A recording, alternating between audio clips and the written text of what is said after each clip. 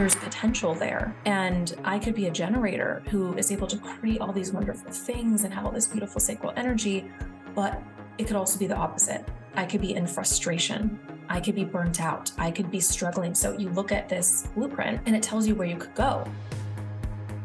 Welcome to the Projector Guidance Podcast, your source for unlocking insight into human design. I'm your host, Brandy Yates. Are you ready to dive into the spiritual depths of human design and uncover your unique energetic expression? This podcast is here to help guide you on your spiritual journey and open the door to aligning with your authentic self.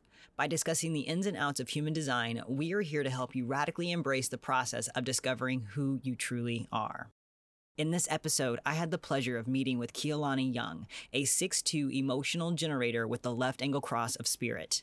Keolani is a human design mentor and transformational coach who helps people remember that they are capable of anything. We discuss how human design offers a unique perspective to quite literally unlock the potential within ourselves and live our lives more and more authentically. Through this system, we can become conscious of the experiential journey we take in our lives, understanding not only what's going on around us, but also our motivation and what drives us. We will also discuss things like how important type and strategy are, how human design can assist with deconditioning, the importance of living your design versus studying it, the beautiful dance between a generator and a projector, and what someone can experience through having a reading, and much more. Now, before we move forward with this episode, I want you to pause and take a deep breath and enjoy. So first, Keolani, thank you for just being patient with getting on here with me today, since we had so much technical difficulty trying to hop on here. Like I was saying about my third line and going live on TikTok, I was just experimenting with it, but having the difficulty with today makes me want to like you said, shy away from doing that. So not really sure how I'm going to move forward with that process, but just thank you for being patient. I appreciate it. Oh, of course. Yeah, it's fun to figure all these things out and test it. And I'm a 6 line, but I had my 3rd line phase. Very intense, very, very, very fun. So always experimenting with these things. Yeah. And so what we're going to talk about today, this is the first episode of my podcast. So I wanted to really hone in on what is human design, really to discuss the transformation that people can have through using this modality. And you're a quad right. And I was like, yes, this is the person I want to bring on. I want to see what gets brought out of her through this experience. So thank you for joining with me today. Thank you so much for putting this together. I'm so excited. I think it's so fun because, while I create content on TikTok and love sharing about human design, the nature of being quad right and a generator is that it's about response. It's about what's pulled. So, doing that on your own is a little bit different than talking to someone or being in client sessions. And we're exploring worlds that can't really get into in a 3-minute video. So very excited to be here. Yeah, absolutely. Now, it's always interesting, or to me, I always find it interesting on how people find human design or how they discover human design. So if you could, I'm really curious how you got involved with human design. Yeah, so it was the beginning of the pandemic. So coming up on 3 years now, and my friend introduced it to me. Of course, we were just in this really wild time in the world. And I was reading A Course in Miracles. I was into astrology, all this spiritual stuff. And so I was having a lot of spiritual experiences on my own through Kundalini and just reconnecting and healing from PTSD and all this stuff. And then my friend was like, have you heard of this thing called human design? And I got the short report from Jovian Archive. The websites, it's so clunky. And you're like, what is this? But then in reading it, I was like, there's something here. What are these centers? What are they talking about? And that just kicked off this really, really wild ride. So it was a few months of digging into it before I really started to get what it was actually about, that I'd essentially been given this blueprint to my genetics and this understanding of it's like you get a user manual for your car. Now I had one for myself. Whoa, where could this go? Yeah. And because I feel like with me personally, it found me at one of my darkest times, to be very, very honest. I've had I feel like I've had rock bottom multiple times throughout my life, speaking as a third line over here.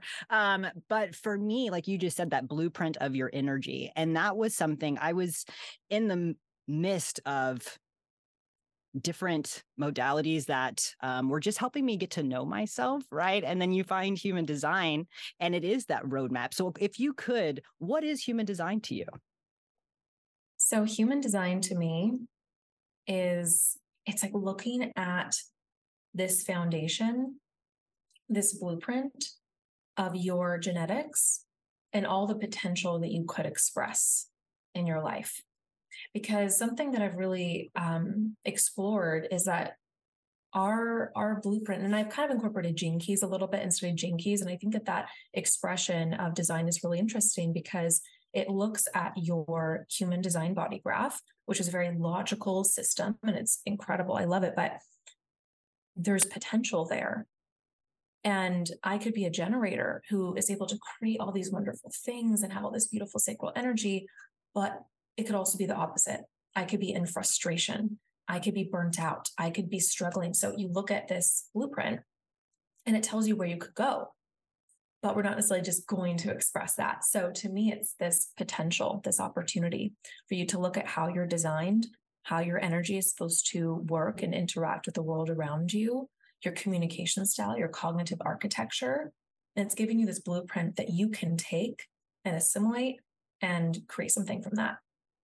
And you can express that in many different ways. Yeah, absolutely. Absolutely.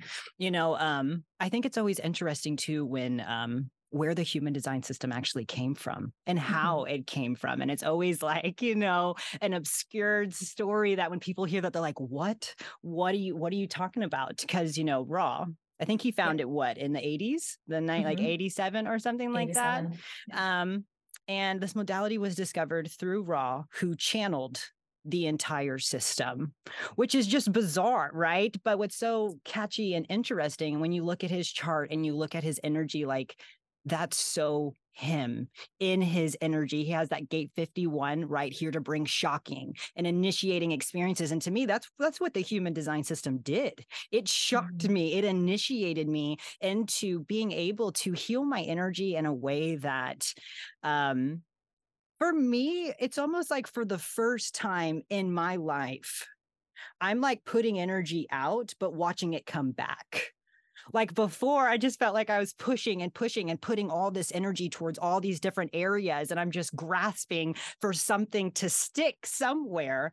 But for the first time, I have like strong boundaries around where I'm going to put my energy and how I'm going to utilize my energy. So the transformation that gets brought through, not just studying human design, but it's about living. Like there is that transition that I feel like you probably do, and I do as well, is helping people learn how to integrate this information rather than just continuing to study it. That's such an important distinction, because probably my first 6 months in design was studying, taking in all this information. The living it, the integrating it, the embodying it was a totally different story.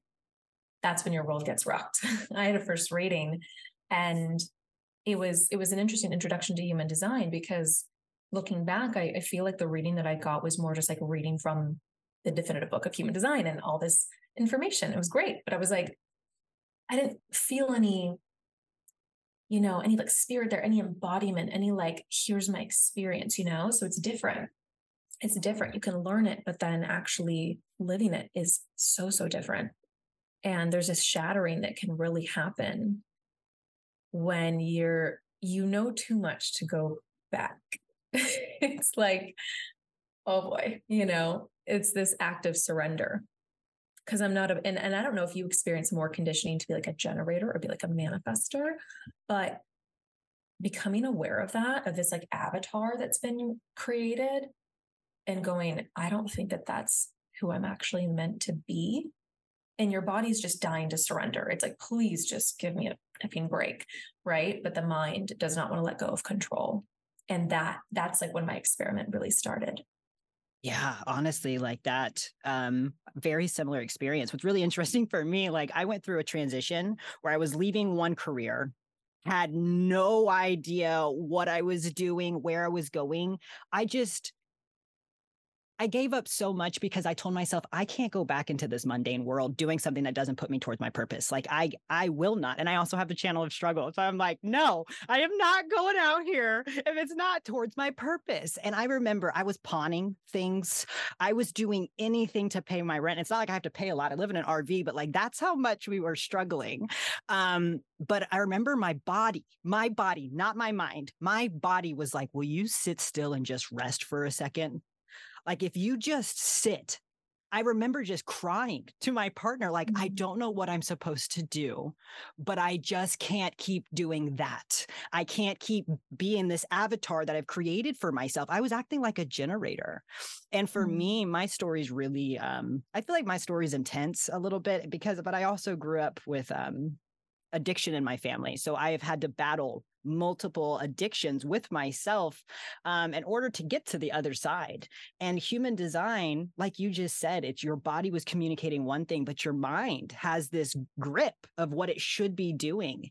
And that's honestly when I found it. When I had stopped resting, when I gave myself permission to like, hey, it's okay. Because I was trying to keep up with everybody else. And I was trying to prove myself, right? I was like, I can prove that I can get out of this. I can prove that, that I can be this strong person. But then again, that was just me trying to prove my self-worth to absolutely everybody. But once I finally started listening to my body, honestly, that's when human design found me. And then ever since I've started applying just these simple tools, right? It's like this funnel that allows you for me to be able to feel successful. So it's brought me so much expansion into my life. And that's why I'm so passionate about teaching it with other people. Yeah. Yeah. Do you have an undefined heart? Yeah. Me too. I've got two defined centers, my spleen and my root, and everything else is open. I got a completely open solar plexus, which is something I was like, ooh, I'm waiting for the episode when we can just dive into somebody who has a defined solar plexus. And so I have an open one. I'm like, let's talk about the difference. Oh, it's so massively different. And I have two emotional waves. I have the 59.6, which is the channel of mating. And I have the 39.55, which is the channel of moodiness, like emotions. Yeah. And all my partners have been undefined solar plexus people. So yeah. I think it's so interesting how we're normally with the opposite, or we attract the opposite, right? That's kind of how, that's what's so awesome about also human design, about learning about your partner so that you can, support them energetically. And you mentioned that you also, have gone through a lot of deconditioning yourself. So how has human design helped you decondition? Yeah. So when human design found me, when my friend introduced me to it, I had been on this path for years of healing, doing parts work, inner child work. The way I describe it is like human design didn't find me asleep at the wheel. I was trying to figure out where to go. I was stumbling around in the dark going, I know there's something else. I had PTSD for like most of my life. I was a very caged person. I think if you met me years ago, you wouldn't even it's not even the same person, because I was so closed off and so disconnected from my emotions. I didn't cry for years and years and years.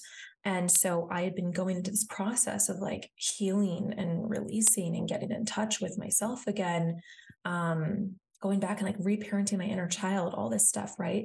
But then what I was finding is that I was circling around the same issues, where it was like consciously, intellectually, I would know, here's who I am, here's what I can do, here's how I should be connecting with people. But my body was having panic attacks, or I'd shut down when someone tried to like connect with me because I was scared. And so my mind was just fighting my body. And so human design, when I got into the system, that's when everything shifted, because I finally had this blueprint of, oh my God, everything makes sense. I have context for all of my life experiences. I'm a second line body. I do have a natural shyness. I am designed to withdraw. I don't need to be who I'm not.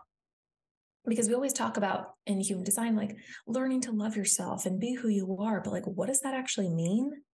It's so intense when you look at like, I have an undefined heart with gate 40. I'd spent my entire life trying to prove myself, making myself sick. I had an undefined throat and I had thyroid issues from trying to show up the way a defined throat person can.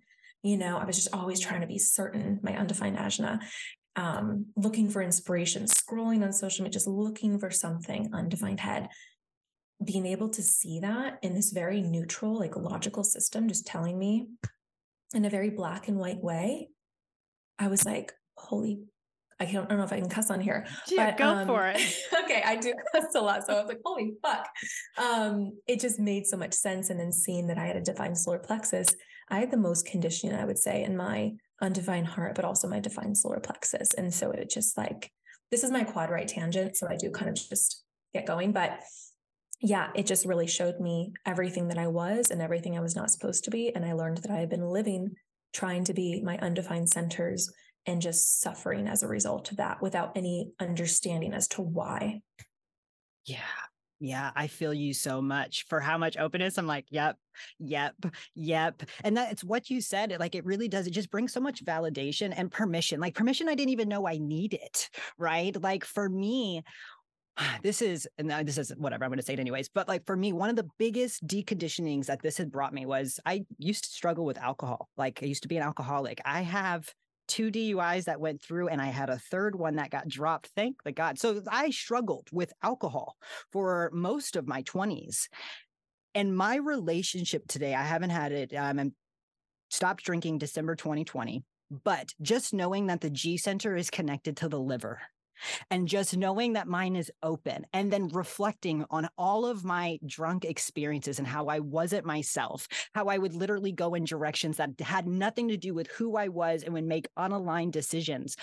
My relationship, even with just alcohol, is completely like, I won't touch it. There's no reason for me to. Like, I truly know deep down inside that if I touch this substance, I am not myself. I lower my vibration. I completely lose my sense of identity and who I am. And for me, like just making that connection with myself, like, why would I ever drink again? Like, why would I ever put myself in those positions where I continue to, because now I'm conscious, right? And like you said at the beginning, once you know it, it's like really hard to go back. So it really has just been this really freeing and, like I said, expansive experience for myself as well. Wow. Yeah, that's really beautiful. So you have an open G center as well? It's not completely open. I have gate 40 and gate 51, but it is undefined. Yeah, I feel that. Yeah. That whole upper area of the chart of mine is open. And that was, the G center one was a big one for me as well. Being open there and finding an alcohol, it's interesting because it does create my experience. It allowed me to stay in spaces where I wouldn't otherwise be. It gave me that comfort. You talk about liquid courage. It's like, it allowed me to reflect other people's identities. Whereas maybe if I was sober, I wouldn't really want to do that because I'm totally open to my G center. So it was like, well, if I drink, then I'll feel comfortable. I'll feel okay here. And now to understand what was happening, like to understand the mechanics of your design and what happens, numbing yourself, numbing your direction, numbing your self-love. It's just like, it makes so much sense why alcohol is so pervasive in our culture. Yeah. Yeah, absolutely. Now, one thing that gets people tripped up, like they look at the chart and they're like, this is just overwhelming. There's so much going on. There's these numbers, there's these lines, there's half colors, there's channels. Like, okay, like where would you recommend if someone's just starting out? Like where would they start? Yeah, understanding your type and how you interact with the world around you, I think is underrated. And in my experience with a lot of clients I've worked with, they're like, okay, I'm a generator. Okay, cool. I'm a projector. But what about all this? What about all these gates? And I always tell people new to design, like, don't worry about your gates, especially don't even the unconscious, don't worry about that. Listen to the audios about like your type, understand how your aura interacts with the world around you, understand the role that you're here to play out, understand your profile, how people see you, this costume you're wearing, how that shows up. Because when you understand these things, you start to understand who you're supposed to be. You start using your actual strategy and authority, because waiting is the hardest thing in the world. And I just skipped right past that when I was first in design. I was like, let me get into these gates and figure out what that means and all of that. And so I think it's great, but I would really start with type, profile, understanding strategy and authority, and testing it. experimenting with that. And then my favorite thing to get into with clients is just the centers, understanding these behavioral patterns that are going on in their life, why they are stuck in the same position, the same issues, going for, new jobs. And when it comes to salary negotiation, the body's like, oh my God, so afraid. The mind doesn't know what to do because they're living from that undefined heart, trying to prove themselves, unable to put a price on their value, because we can't put a price on our value. We can't, but we try, so really looking at the centers and seeing how those things are playing out in your life is transformational. And you could spend the first year or more just working on those things. Yeah, it was funny. I was listening to an audio the other day, and this lady was, and it honestly, like, it made so much sense. She was like, I wouldn't talk to a projector in their first 7 years of deconditioning for how clouded they are. And I was like, you know what? You know what? But it makes sense because it takes 7 years to decondition, right? And for me, like when you said where you should start, type is completely underrated. I don't feel like enough people spend enough time with just their aura. Like, do you know what your aura is truly doing? What energy is coming in? How energy is going out? Like just sitting with somebody without talking and just experiencing the aura is a very intimate thing, which is why I don't believe many people can just sit in silence with another person because of how intimate it can be. Right. And so when it comes to type and learning about, like for me, like just observing my projector aura, the biggest thing that I keep telling myself is like, I have to learn how to shut up. I have to learn how to just like, because my open throat is like, let's just, and then let's give the advice and let's do this, let's get seen. And like truly part of my huge deconditioning is like, can I just sit here and shut up? And just wait for that invitation. And so for me, like strategy, right? Strategy is how you're going to enter into a new opportunity. And so somebody just learning about their type and their strategy, they're going to put this boundary around their energy because that's what strategy is. Strategy is your boundary. When you don't follow your strategy, you're stepping out of your boundary. You're putting your energy in places that may not support you energetically. And so just spending the time and learning about your strategy can be super rewarding and very transformational in its own. It prevents so much interference. I've spoken with a lot of manifestors recently about how informing is a political strategy. It's not something that they have to do. It's meant to prevent that interference. You inform the people around you what's going on. They're not going to get in your way. And your aura can do its thing. It's closed and repelling because it's designed to move things. It's designed to impact. And the closed aura, it's one of the safest auras for me. Like to just be around a manifestor aura, I'm like, oof, it feels so good. Maybe it might repel the wrong people for you, but looking at how that works, like the strategy is meant to protect you, like you're saying, to have these boundaries. So it works a little bit different for each type, but something that I've found to be interesting. So I'm a generator, so I'm here to respond, but with an undefined throat, I'm meant to be invited to speak. And so practicing not speaking. Now, this is where it's the challenge of deconditioning, especially with the people in your life, is I would sit with this idea of, okay, I'm going to wait to be invited to speak. I'm going to wait until that energy is really invited. And then finding in certain spaces, they didn't want to hear me, or they didn't really recognize like what I could contribute, and realizing that for so many years, I was forcing my expression and my voice in spaces that weren't even ready to hear me. And that just the sitting and the waiting and the looking around and going, oh my God, I don't think these are my people. Like, I don't think this is the right room for me to be in right now. And it's nothing to do with the other person being good or bad or anything. It's just like that undefined G center, undefined throat, like, wow, I'm really affected by the people I spend time with. I need to be in the spaces and with the people who really see me and value me. And for a projector, it's like even more intense. Yeah, it does. Real quick though, could you shed some light on what the types are and what their strategy is? Yeah, sure. So I'll start with the manifestors. Just touched on that a little bit. The strategy for a manifestor is to inform inform people of the moves they're making, inform them of what's going on. They are designed to impact and initiate. And something that I don't know if it's really talked about enough, how creative manifestors are.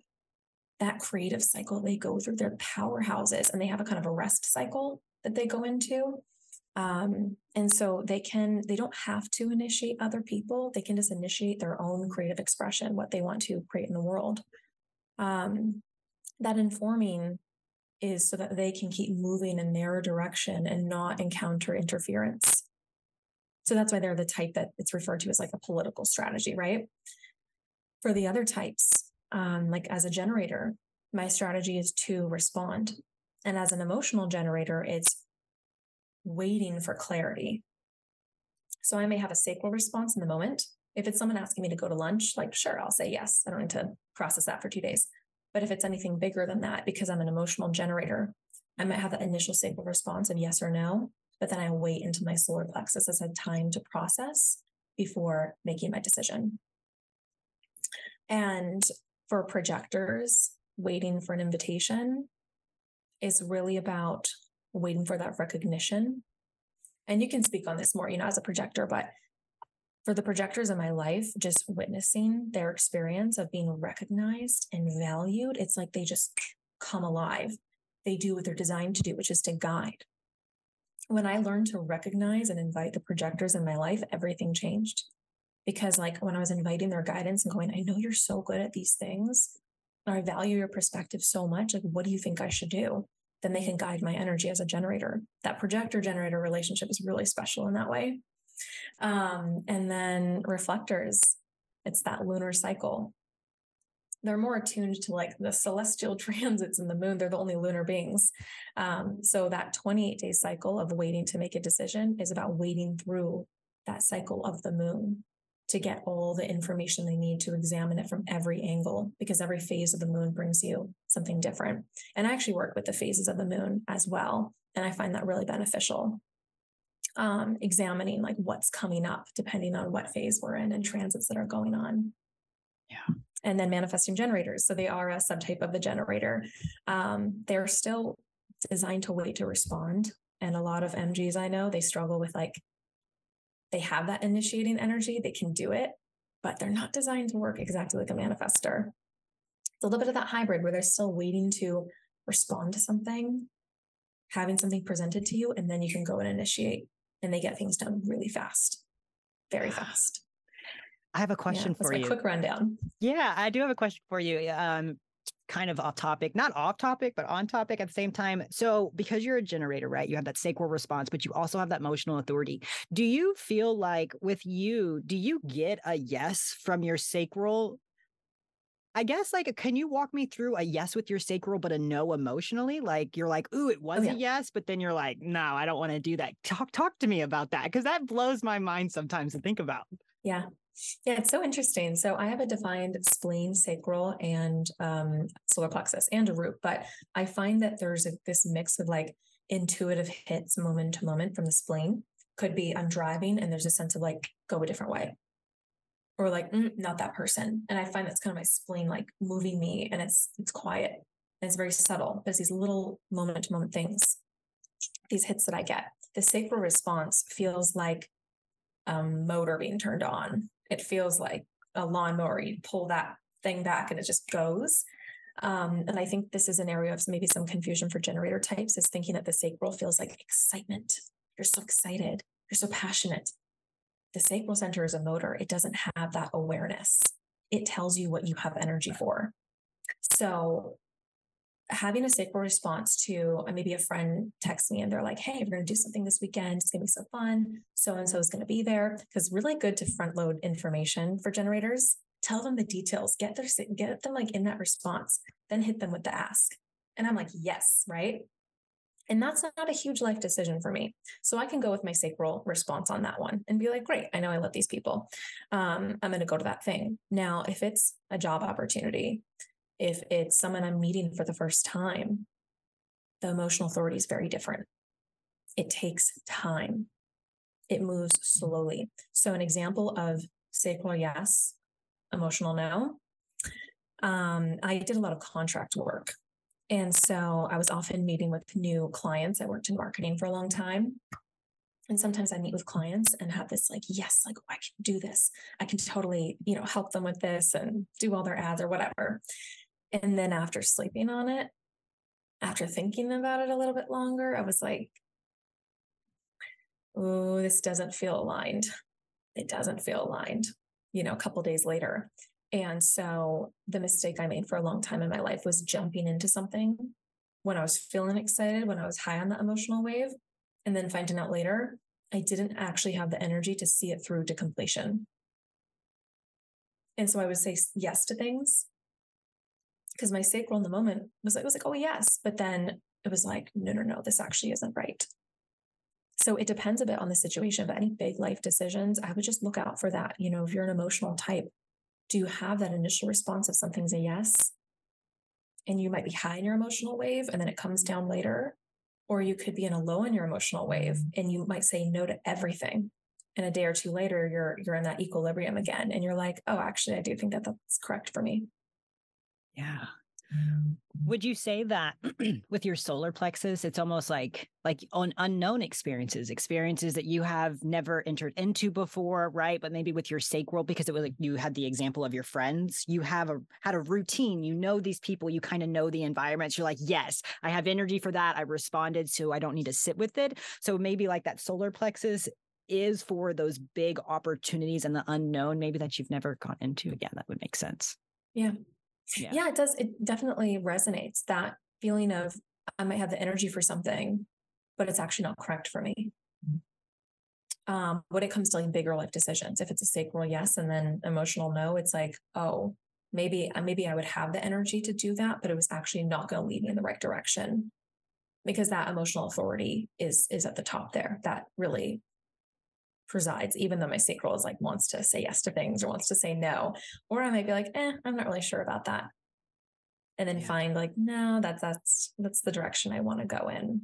And with having a defined solar plexus, there's really a need to give things time. And so sometimes I feel like the sacral energy thinks that it's running the show, but there's a need for time to examine things and explore things. I can't meet someone for the first time and know if we're really going to like be connected for a long time. I need to be in their aura a few times to really get a sense of like what that's going to be. Even though that gate 59 comes in and is like on the bond, the 59.6 channel. So yeah, it shows up a little bit differently, and understanding that distinction between the sacral response and the emotional authority, which is so much quieter and it never feels like 100% clarity. It's like 80%, is so helpful for emotional generators and MGs to know. Yeah. And you could even see the benefit for you even slowing down because you have that undefined heart center, right? So it's like, was it a full body? Yes. And like, this is where you working with your design, you can start distinguishing, like, was that a vibration in my sacral, or is that me just amplifying this desire that I want to try to prove myself? Because that excitement, can sometimes I feel like get a little clouded, but if you have that defined sacral, so I feel like that's interesting. In a sense of, do you have a distinct awareness between the two? In those situations when it's like, oh, is this my sacral? Is this my heart center that's coming through? Do you have that awareness with you? Now I do. That the heart center for me had the most conditioning, like that in my solar plexus. I really dealt with the most conditioning there because with that defined gate 40, especially just wanting to provide, looking for that community. Who am I going to provide for? That is such a strong theme in my life because, we see like people pleasing can be associated with the solar plexus, the heart center. It can sound to some people like it's a people pleasing thing of trying to prove yourself. But in my experience, it was that I couldn't even see my own value. I was proving my own value to myself from what I could do, from the promises I could make, from the willpower I could force myself to exert, even though I didn't have it, because I couldn't see my own value unless I was doing that. It wasn't really about other people. They weren't necessarily pressuring me. It was me, especially amplifying defined egos. I grew up with a defined ego parent, and that was a very, very challenging relationship because she had an undefined solar plexus. So you can imagine, it's just very defined, manifestation generator, like 7 centers defined, and I'm very open and I'm quad right. So that you find that these struggles really come up with that proving yourself and wanting to commit yourself to something just to show that you can do it and you can over deliver. You can just over deliver so well, and learning to rein that in and understand that no, I don't have the energy for that. My sacral is getting frustrated. That battery needs to be recharged. I need to stop making promises. That was life-changing. Yeah, I felt that. I have gate 40 and my Mars and my Venus on my conscious side. And so what you just said about how you trying to prove yourself, it wasn't really necessarily for other people, but it was also to prove to yourself and to prove your own value, because it was hard, or it is hard to see your own value with that undefined heart center. So yeah, that hit home with me for sure. Mm-hmm. And undefined G center. Who am I? Who am I if I'm not that? Who am I if I'm not the provider, the worker? Yeah. You made an interesting comment that I saw about how someone should treat a reading. And I would love for you to shed some light on that. Yeah. Yeah. So I made a post talking about how to prepare for a human design reading. And I recommended to treat it like any sort of like deep self-care or transformational experience, whether it's a massage, you're going to get some body work done, which, you want to rest after, take care of yourself, get a lot of fluids, or even therapy. Treating it like that experience, because I've had a lot of people come into readings and they're like, great, I'm so excited. They might be like in their car, they're on their phone, and any way you want to show up is fine. But I just always encourage people, create a little bit of space for yourself, because we're not just talking about, oh, here's who you're here to be and this is this gate. Like, no, readings aren't like that. We're getting into some really transformational shit. We can start talking about the defined centers and the type and what you're here to be, and all these experiences, all these memories start coming in, and we get into the undefined centers, and it's like, here's who you're not here to be. Do you have this thing? Does this resonate for you? And they're just like, oh my gosh, it can be really intense. It can be very emotional. It's really, really powerful. And this information is designed to be transferred person to person on a cellular level.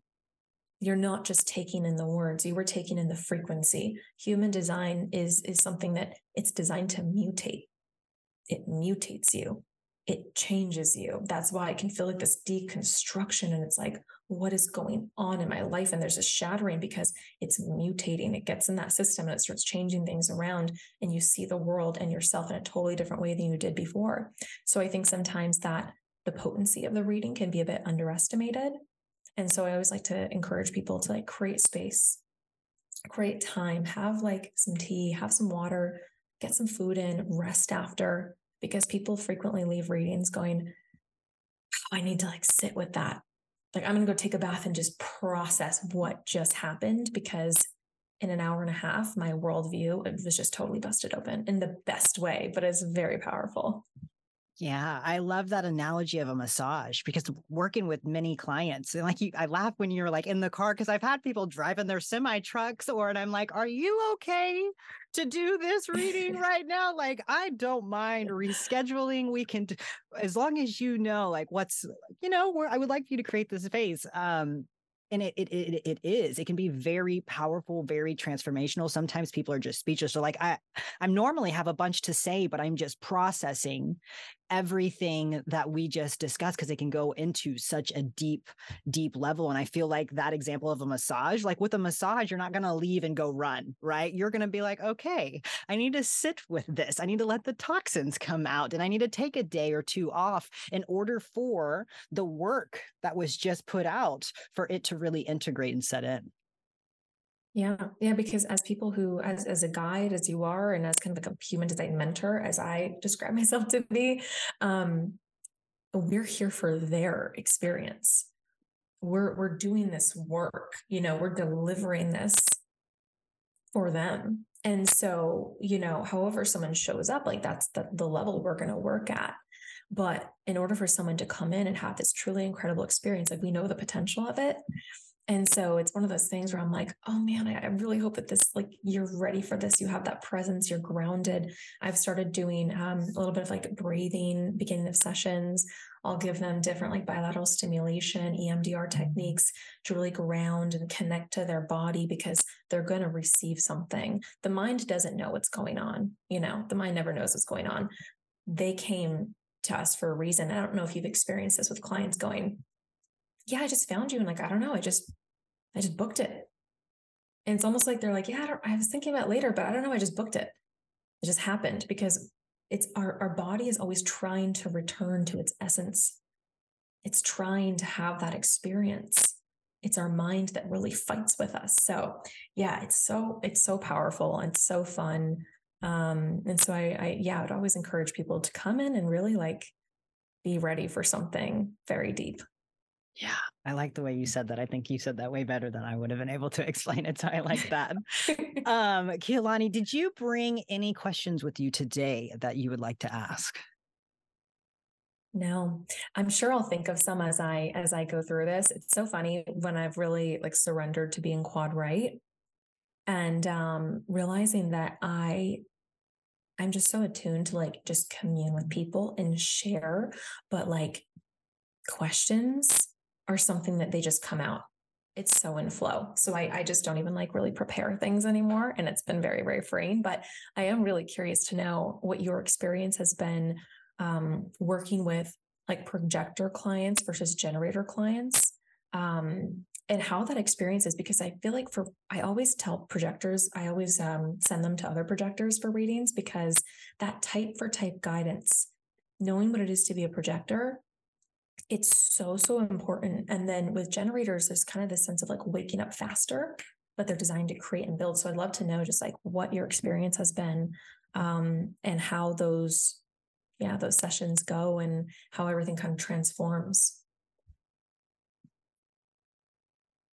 You know what's crazy is that like I feel, and this has happened with other types too, but more with projectors, that I feel like in the middle of a reading, I can truly see like a transformation or a switch happen. And it's like, oh, like that's what that, and it just starts making sense. So with me working with generators, and I also do the same thing too, I'm like, but generators and projectors, like you said, they have that beautiful dance and they can have that beautiful connection. To me, I feel like when I leave projector sessions, they feel super seen. Like they are like, this is the most seen I have ever been felt. This is the most recognized. Like I understand things. So it's like being able to see them for who they are and being experienced. But like, I've been in your shoes. I feel you. I hear you. Like I truly, truly do. So being able to offer that guidance to similar types and to similar energies, it's been a very successful and rewarding experience for me. Not sure if that answered your question or not, but yeah, I feel like, yeah, whenever I'm talking with projectors, you can almost see them. Yeah, I don't know. You can see the switch sometimes. You can see something click. You can see and feel that transformation just in one session that I've had with projectors. And I'm sure that you can have that with other types too. But for something with me, I feel like because I can get so specific about your type and your strategy, like with you, you posted a video the other day. You're like, I'm tired of people saying that generators need to be lit up. And I'm like, I'm listening. Like, what are you talking about? Because you have that lived experience, like I have moments where like my gut will vibrate and I'll come check. I'm like, what's going on in a transit? Do I have like, is that, so I'm like, is that a temporary experience that I have? But with projectors, living in that bitterness. And what I've also come to know is like projectors are one of the most, everyone's prone to being conditioned. But projectors are one of the most conditioned types in a sense of, trying to act like an energy type, trying to act like a manifester or a generator, right? It's just going to put a projector in these habits that are going to bring out truly the worst of them, right? Like when a projector is out of alignment, it feels like a puppy dog coming up and like begging you for attention. It's like, look at me, I'm right here. Like see me. I don't know. It's so yucky, right? So yeah, I really, my favorite thing is giving readings to projectors because I feel like offering that deep insight that you can take with with every type, when every reading, it's the same way, but I don't know, with projectors, I feel like I walk away with a different sense, with a different connection. Because you can just feel that transformation, not every time, but most of the time in those readings. Yeah. Yeah, that's so cool to hear. Yeah, because understanding the lived experience is, and projectors, for anyone who will be watching this who doesn't really know, projectors are here to guide energy. They're masters of systems, but they're here to guide energy. That's a really key part of that projector guidance. Energy beings, for generators, manifesting generators, there is a symbiotic relationship there that is so, so important. Projectors in my life have provided me the guidance of knowing how to actually apply my energy. And that is something that once it clicks, like what that actually means, your whole life will change. So I cannot say enough how important it is to have projectors in your experience if you are a sacral type. Because when you have the energy, when you have a defined sacral, it's always been there. You don't necessarily understand like the value of it. You don't understand what's happening. So generators are just giving out all their energy like it's money, just flinging it everywhere. And I will sometimes have projectors come on to, TikTok and comment and be like, how do I be more productive as a non-energy type? And I'm like, projectors are the most productive people I know because they understand energy. They don't waste it. They get more done. Like it's the generators and mani-gens I know that are like, they're burnt out. They're like, yeah, I spent like 6 hours kind of doing something. And then I don't really know, we need projectors to guide that energy to get our satisfaction. And then that provides them that success. And recognition for projectors often means money. They're meant to receive energy, recognition. They need something in response to that. They're not here to work as traditional types. So I really encourage like any generator type out there, like work with a projector, do a session with a projector, because once you understand how to apply your energy and they can kind of guide you in that, it's really transformational. So yeah, I just wanted to riff on that because I really think, again, it's an underrated thing, understanding your type and understanding that relationship between projectors and generators. It will change everything. And then of course, I love working with generator types. I love it. It's so fun because there's that lived experience. I'm like, I get it. I know. What do we need to transform? What do we need to grow here? Like, what are we going to do? So it's so cool. I think type for type, I really see how that's such a special thing to experience. Yeah, it really, really is. And one of the things that honestly, like with, I've done readings with generators and manifesting generators, and some of the most successful readings that I've had, I just had to ask a question. And I didn't even feel like I gave them the holy grail. I just would be like, well, what about this? Or do you, like, I would just ask the most simple question and they'd be like, huh. And they leave sessions and they're like, just you asking these simple questions really helped me navigate, because generators, you guys learn through outside of yourself, and having that projector ask you that question. And one of the things that I've even been contemplating, like a generator needs to invite a projector in. But I feel like as a projector, I need to ask you a question like, are you sure this is what you want to do? Like, I need to ask you a yes and no, because you're inviting me. You don't really know if this is something that you want, right? You kind of initiate that. So in order for that to flow successfully, I myself as a projector would need to be like, are you sure this is something you want to dive into? Are you sure this is an area you want to cover? So being able to ask you that question back so that you can check back in with your sacral and be like, is this something that I do want to dive into? Yeah. I've also seen to be a beautiful transition with myself. So it is about learning how to ask those questions as a projector, which is something that I still continuously learn. It's not just about giving that guidance that you see. It's like, if I see this, how can I ask the question so that they can initially guide themselves?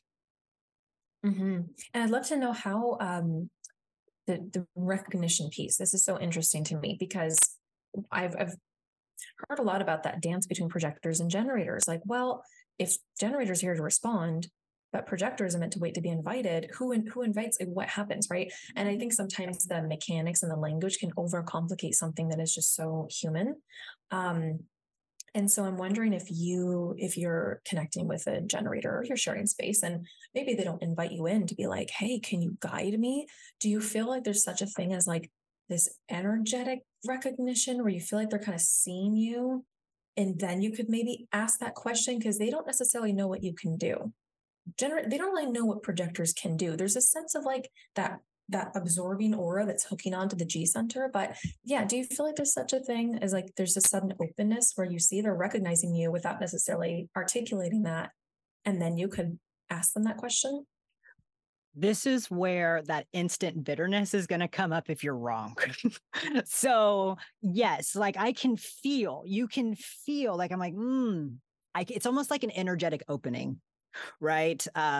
And that's what's one of the things that's interesting, as a generator, you guys don't have many boundaries around your energy. It's just like we can get right in there. And so one of the things that I've also been working on is like, yeah, we can get right in there and we can see things. And so like, I feel like I can feel and see like, this is my time. This is it. I can really help improve some efficiency here. But again, if I do this, if I say something or I give that guidance, it's a 50-50 shot. It really is. It could go one way, and that's where it's just like, if you're continuing doing that, I feel like it doesn't go very well. Like you truly do. You still have to wait for that invitation, because even if I say something, even if it is successful, did they really see me though? Was I really recognized for it, or did I just help them? I don't know. You know what I mean? Like, did it, and then it just happened. So that recognition part is a huge key. It really is a huge key. And I don't know if just going off of energetic openings is the best thing to do. I feel like when you take that method and it's wrong, right? That's when you're going to meet that resistance immediately. And that bitterness is going to show up and you're gonna be like, wasn't invited. They weren't ready. It's all okay. And so instead of just having those moments, because sometimes it's embarrassing. Like truly, it hurts my soul. Like that bitterness just goes right down to my stomach. And I'm like, oh, okay. We'll never do that again. Like it only needs to happen once, really, for me to be like, and then I distance myself with people, right? And then I'm like, oh, now I need to back up. Now I need to give them some room because I wasn't invited. I just like probed into their aura, because that's also what it feels like. When I'm not invited, it feels like I just kind of go in and it's like, here you go. And it doesn't feel as best or in flow when there is that recognition and there is that invitation. It truly is that process that allows that energy to feel magical and successful. So that's a tricky situation. Sometimes it works and sometimes it doesn't. I think that was so helpful for any projector to hear who's going to be watching this, because I hear this talked about sometimes, this energetic invitation. I'm like, what does it actually feel like? How does it go? There's this curiosity there because, like, as a generator, I have experienced that with projectors. Looking back, I'm like, they may have just given a little bit of that advice, or have you thought about it this way? And perhaps for a moment, maybe I was like, oh yeah, no, you're right. And then, that's no, that thing that happens. And it's like a little bit of frustration maybe. And I'm like, looking back, I'm like, I maybe had a little bit of like, okay, a little bit of that recognition, but it wasn't all the way there. It wasn't all the way there. It took time for me as a generator to really see projectors value, like what they can really provide, like to understand what they're actually doing, that it's coming from this place of like, that's what you're designed to do. It's from this place of love. Now it's so different. But I think it created a lot of bitterness and frustration in those relationships where I hadn't fully invited that projector in to guide me. And because of my own self-worth challenges in the heart center, oh my gosh, if I got that guidance, right, even if they were right, it felt like a threat to this kind of avatar of like, no, I am this, provider. I am this person, this holding on to an identity that I'm not even supposed to consistently have. So it can really trigger a lot of these things to come up when that guidance is kind of given, but it's not, I don't understand what's happening there. I don't understand what they're doing. And now my relationship with projectors is so massively different because I'm like accepting that. I'm accepting that I'm letting them guide my energy and understanding that they may see things that I'm very insecure about or that have been a big struggle point for me. And they're there to help. You know, it's not an accusation. It's not judgment. It's not critical. But I think sometimes that's how it felt because I didn't understand. And it felt like a threat to my kind of this thing that I'd created that wasn't really me, because projectors can see beyond that. Yeah. The thing about that recognition part, and then we go back to like the energy types, this is where like it boils down for me. That recognition part is the first energetic exchange that you're going to receive from another person. And as somebody who is not an energy type, that's huge, right? Again, with projectors, we're very intentional with where we're putting our energy because we don't have this abundant or recharging in a sense. And so when somebody recognizes you, you know, that gives you that energetic exchange. But when there is no recognition and you just think of this is an energetic opening, you're taking a huge risk of being able to provide that guidance, but not getting, again, any exchange back. And that to me is where that bitterness comes in. It's when the energy isn't equal. And that's where that recognition, it feels equal. It feels like there's an exchange and it's like, this feels successful. But if we're just giving, you know, invitation, yeah, I'm just giving this energy, but not getting any back. That actually brings up a question, something I'm very curious about. So I know that you work in this space and you work with clients, but how do you feel about projectors in general, guiding people, guiding friends, guiding loved ones without like financial compensation? Like what are your thoughts on that? Because 70% of the planet, you know, have defined sacrals. They are here to create, to build, to work in some traditional sense, although it looks different for every person. But projectors, they see, they advise, they guide. So what about all the projectors who are guiding people around them all the time, but potentially, even if they're being recognized and invited, what about the exchange? What about the compensation of that energy? So that was, I actually wrote down in my notes, like pricing with an open heart center. For some reason, I wanted to bring that up with talking to you, but this is also a beautiful way because with that undefined heart for so long, like I used to be a fitness coach. I was giving advice left, right, working with so many people, not getting the exchange that was fair at all.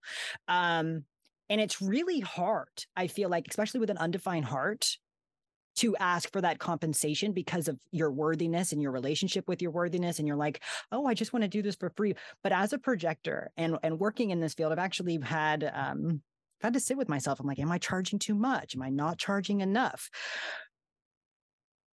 But in order to survive and to live in this world, there has to be some sort of compensation, right? Like, I feel like that guidance that people receive from projectors, you can really get a lot of transformational or empowering guidance in a short amount of time. Why would that not be compensated for? Like, why would somebody not give, you know, some sort of exchange for that? So it actually took me a while to get comfortable with asking for compensation for this guidance because I didn't value myself and I didn't recognize myself.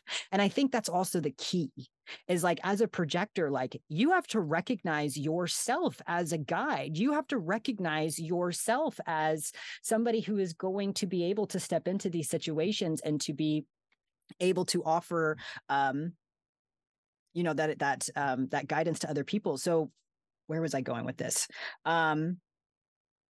I think it's important. I think that in order for, I think it's important, especially in today's society. But how do you feel? I saw a video about this girl talking about spiritual compensation. So I'm curious what your take on it is. Yeah. So as a generator type, or just in general? Yeah. So pricing is something that always been a struggle. Money. I come from a background of poverty, so that was always a theme in my life. So it brought up a lot of, I think, like financial trauma is something that people are really becoming aware of. And it's really, really good to dig into. If you did not grow up with resources or felt you didn't have access to resources, because that will continue to play out in your life, especially if you run a business, even if you're just working at jobs, knowing, what do I accept? What's the right, how do I negotiate? Because there's this feeling of, for me, it was like, let me just try to get a little piece of the pie, and just a little, I'll be okay if I just have a little piece, and like, then that's great. I won't ask for more. This feeling of like worthiness. And something that a coach I worked with told me, they were saying, you cannot charge based on your value.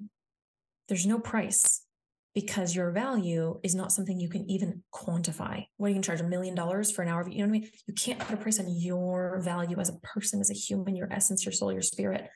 So you need to price what either feels right, it feels correct, is adequate and fair compensation for your lifestyle. Look at your bills, like get into actual nitty gritty of, what do I need to live off of? And then if you are a business owner, I mean, talk about a fast track to all of your self-development, all of your stuff coming up, owning a business. Everything has come up, everything. And pricing is something that I've really had to sit with, because I didn't have access to resources for a very long time. And so that's something that I can potentially project onto people. Though maybe they don't have the resources, but I'm going to try to serve them. And what pricing works for them? Like, I just want to be here for you. And sure, I'll take $60 for a session, back when I first started, because I was like, yeah, totally. But then going, wait a minute, I'm not earning enough. I'm not being fair to myself. My pricing is not accessible or sustainable for me. So sometimes we leave ourselves out of the equation when we look at sustainable, ethical, accessible. Start with yourself. Start with what's sustainable for you. Know that you can never put a price on your value. So you need to price what feels correct. And if you have a business and you recognize your business as an entity that's separate from yourself, you connect with the spirit of your business and be like, what's the correct pricing for this service? And sometimes it's uncomfortable. For me, it's uncomfortable feeling like it's higher than I would feel comfortable charging. And that requires me to integrate this next level of myself and embody something. But then at the same time, I could go to another person and they say, oh, it's $2,000. And I'm like, okay, great. I will, dotted line. So, but you know what I mean? Then we try to, charge what feels correct. And it's like so scary. So I think the undefined heart has a lot to do with that. And I'm lucky to have some people in my life who have defined egos, and they've helped me with that. And they're like, what are you doing? Charge more? Are you kidding me? Someone's messaging you saying that they no longer have migraines. Their relationship is so much better. They're feeling all these things after a 2-hour session. And I don't feel comfortable charging for more what feels correct for me when someone's just had a transformation. So I think a lot of things play into this, especially in human design, is understanding how to sell and market and be able to make the intangible more tangible for clients, to understand like the service you're actually offering, like what can they expect as a result. And that for me is something that's really hard to do. That's definitely my biggest like sticking point, is like actually communicating what they can expect, what actually happens in a session. So testimonials from clients can really help. But yeah, okay. So I'm going on a really tangent here, but it's just such an interesting thing when looking at pricing, because it will never feel like, if we go based off of our worth, I don't think we're going to find the right pricing.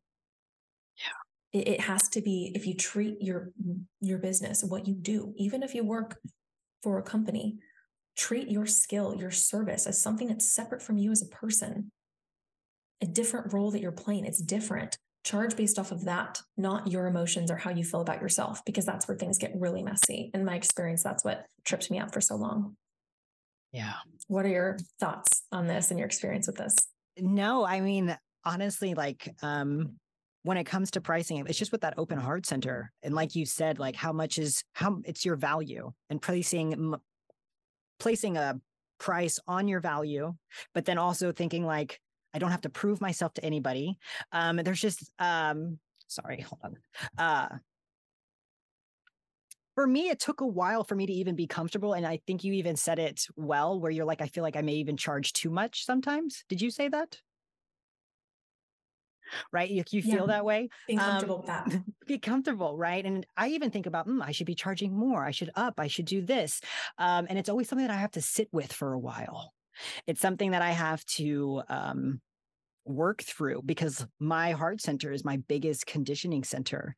And so it is something that I feel like I still kind of struggle with, because I also grew up in poverty, did not grow up with resources, right? So it's just still one of those things where getting into that mindset of, honestly, I'm working on my mindset in a sense of lack. I notice that a lot of my patterns when it comes to my thoughts, it shifts from optimism to pessimism really quick, right? And I feel like as a third line, going through so much trial and error, like that's one of the downfalls with third lines. And I always try to catch it and be like, no, you have abundance, you have this, you have that. So even when it comes to just pricing, it really trickles down to all these little things with myself. And so it is something that I struggle with, I feel like, on a consistent basis, on like, am I in a line with my price? And I feel like maybe if I am uncomfortable, it's something for me to look at, right? Because maybe if I'm comfortable, I don't know. If I'm comfortable with my pricing, I don't know. I'm going to have to sit with what you said for a second about being uncomfortable with that pricing. Yeah. Yeah. This is something that I feel like we could have a whole another episode just talking about money, because this is such a theme in my life. And it sounds like perhaps in yours as well, but that undefined heart and like pricing and charging and spending money and financial lack and that feeling of scarcity, I've always tried to convince myself I'm in abundance. I have everything I need. I have food and shelter, but then my body's panicking. So nervous system work has been really helpful for me to integrate, but really the pricing thing is challenging, because like, how do we put a price on that? And separating my business from me as a person has been the most helpful thing. Because if I look at it as like me, they're paying for me, then it gets really messy and clouded, right? Clients are coming in to receive something, a service that I provide, and it is a co-creation. It is a co-creation with my business. So yeah, treating my business as a separate entity, that's something that I spent a few months really working on, and that transformed it, because I was attaching my own thoughts and feelings and struggles and conditioning and projections onto the service that I was providing. And it needs to be separate. And something that I think when looking at pricing, and I'll see people comment about like, oh my gosh, $200 for a reading or $300 for a reading to other people. And to me, and they go, oh my gosh, that's so much. Like, how are people charging these prices? And I think there is an understanding of what's actually being provided. And especially for a projector, how many sessions can you really do in a day?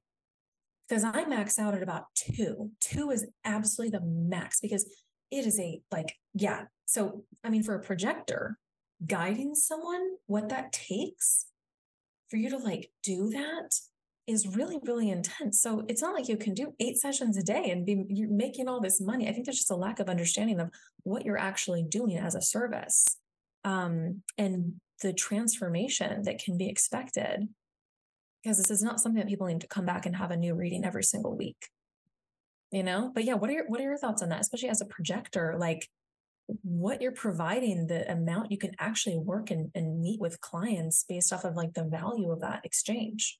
Yeah. At the beginning, I can tell you that like I leaped in full head. I was like, we could do this. And I was doing, one day I did 3 readings, and I was nervous the next day because I didn't have a whole lot to give. So it really does about being intentional about how many readings. 2 is like the max. But even if, let's say if I did 2 every day of the week, that would hurt like me physically. Like that would be a lot. Like even just doing one reading a day, I have an open throat. Like I am not meant to talk all the time, every single day. And doing readings, majority of the talking is coming from the guide to the individual. So it really has been an experience on how much, because at the beginning, I felt like when my prices were lower, I had a lot more response, which makes sense. And it was really great practice for me. I was able to get a lot of reading done, a lot of repetition, and being able to find my own flow and how I wanted to interpretate it, right? And find my style. And yeah, when it comes to today, it's like 1 reading to 2 readings max. And even then, like even with you and I, as soon as we get off of this call, I will go outside. I always go outside. Like I have to go, I will take my shoes off, I will stand in the grass, or I will go for a walk, and I will just breathe. And it's like, I have to get back into my own energy. And I'll even do a meditation where I will pull myself back in and drop down into my heart space, because as a projector, we're always out. We're always looking at the other, learning through the other, always looking to plug in, like, who can I help? What can we do? And so for me, like once I'm done with an exchange, I feel it and it feels heavy for me. And so getting that space every day to be able to just release and to go back in and just to feel the beat of my heart. Like that's what I aim for when I bring myself back in and bring myself into a center, because doing readings and doing them consistently can continuously pull me out of myself, right? And that gate forward is like, let's keep serving. So I have to be intentional to bring myself back in so I can get the rest that I need. Yeah. Yeah. Yeah. With the majority of people being generator types and having access to consistent energy, there's what I really want sacral types to understand is not everyone has that.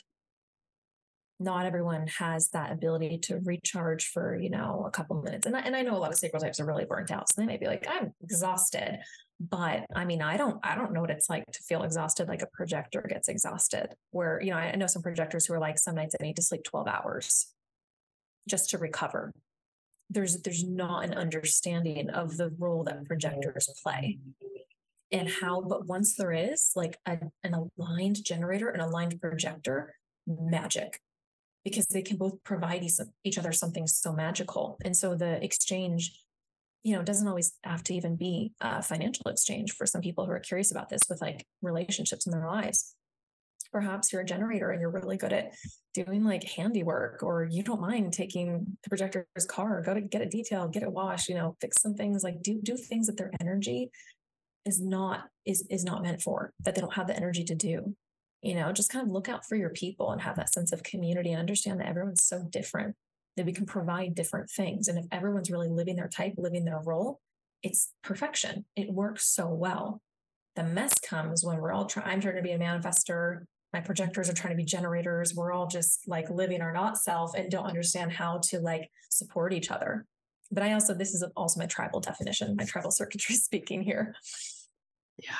Yeah. I want to live in a world where projectors are like adequately compensated and recognized and seen and are expected to work in the way that other types work. And for compensation, you can't put a value on projector guidance, because you can talk to a projector for 30 minutes and then the entire trajectory of your life has shifted. The way you use your energy has shifted. So how do you put, is $200, $300 a lot for that? Yeah. You know what I mean? Like, yeah, I have a lot of thoughts on this. Yeah, no, I would love to bring you back on to talk about that. I really, really would. Keolani, do you have any final words for our audience? One thing that we didn't talk about was variable. And this is an advanced aspect of design. So I know not something we're going to get into on this call, but I would say something that's really helped me in my process. If you have a lot of right facing arrows at the top of your chart, those variables, I'm quad right. Something that has transformed the way I live and the way I approach design is understanding the way my cognitive architecture is set up, how my brain works. So anyone coming into this system who's like, how do I apply this to my life? Understanding type and all these things is great, but if you can understand a piece of that cognitive architecture, the environments you're designed to be in, the way you're meant to take in information and food and frequency, the way your brain is designed to work. I had a lifetime of suffering before I understand that my brain is like absorbs, but I can't recall my own. It's like a vault and I don't have the key. The people I meet have the keys and they can access certain things. I can't get that on my own. So I meet some clients who, whenever they have a lot of like receptive variables or they're quad right, I'm like, let's talk about this early on. Let's understand how your brain is designed to work, how you perceive the world around you, because that's going to inform the rest of your process. So sometimes those advanced aspects can come in first to understand that before you really dive into the rest of your design. I don't know if you have any thoughts on that as well. If you get into variable much with your clients and like notice that difference between the very receptive and the very structured strategic, but I find it makes a massive difference in the deconditioning process. Yeah. I mean, especially the subconscious side, right? If we can set up our subconscious, then our conscious can play out how it's, how it's meant to and how it's meant to be here. So that is something that I definitely focus on with my clients. And I would love to dive in with you. I want to bring you back on to talk about variables because I just find quad rights. I'm 3 parts left, 1 part right. Perspective is right? So I just have this general peripheral perspective, but everything else is left. And man, the opposite of you and me is just, it's something that I do want to dive into with you because I find it so fascinating. Because for me, I have to be focused. I have to have routine. I have to go into the past. I have to have things set up, right? Like I have to have questions for things to focus on. And for you, it's the complete opposite. And I am so fascinated in the way that the variables play out. But I will say when it comes to variables, for those of you that are listening, you do need to have an accurate birth time in order for you to start messing with variables, right? Like if you're like, well, I might have been born at this time, maybe 30 minutes later, like even if you're one of those people, the variable could change. And now you're diving into the deeper parts of your design that may not be directly connected to you. So if you are diving into variables, I highly encourage that you triple check your birth date so that you're not, making yourself more confused than maybe you already are. Yeah, very important call out there. And yeah, that would be so fun to talk about. I love my left people. It's incredible. Again, that relationship between like the right and the left, and it sounds like we're talking about politics here, but really understanding the differences and how our cognitive architecture actually works. Like my girlfriend, she's 3 parts left, 1 part right. And it's amazing. I'm like, she provides so much structure for me, so much help. Like there's really we can't do this on our own. And deconditioning on your own is really hard. Community is really, really important. Being able to talk to people is really important, and to understand and be able to like have that, So we got to talk about all this because it's very, very interesting to look at like what we provide each other and how these strategic people, I'm like, gosh, your guys' questions, I would have never thought about that because I'm just like here, just like existential, just presence, my brain doesn't operate in that way, doesn't find those little things. So I also find it really helpful to work with when looking at guides or mentors or coaches. I'm looking for people who have that opposite. Like, what do you have that I don't? You're a projector. You can help guide my energy. Amazing. Oh, you're mostly left. Great. You have that structure, that strategic mind that I want that. What can you pull from me? So that also really, oh my gosh, it's so cool. It's so fun. I love design. Yeah. Well, Keolani, thank you for coming on here with me today. All right. That concludes our episode of What is Human Design? If you're wanting to connect with Keolani, you can find her on TikTok at Keolani Young or on Instagram at Your Genetic Story. Or you can go to her website at yourgeneticstory.com. To connect with myself, visit projectyourguidance.com or visit my social media platforms at by.brandyyates. These episodes are recorded live on TikTok, so if you are interested in catching these episodes before they are released, hop on over to my page and click the bell at the top so that you can get notifications for when we are going live. Those who subscribe will be given a chance at the end of the session to be able to ask questions and answered in real time. Thank you all for joining us today. Until next time.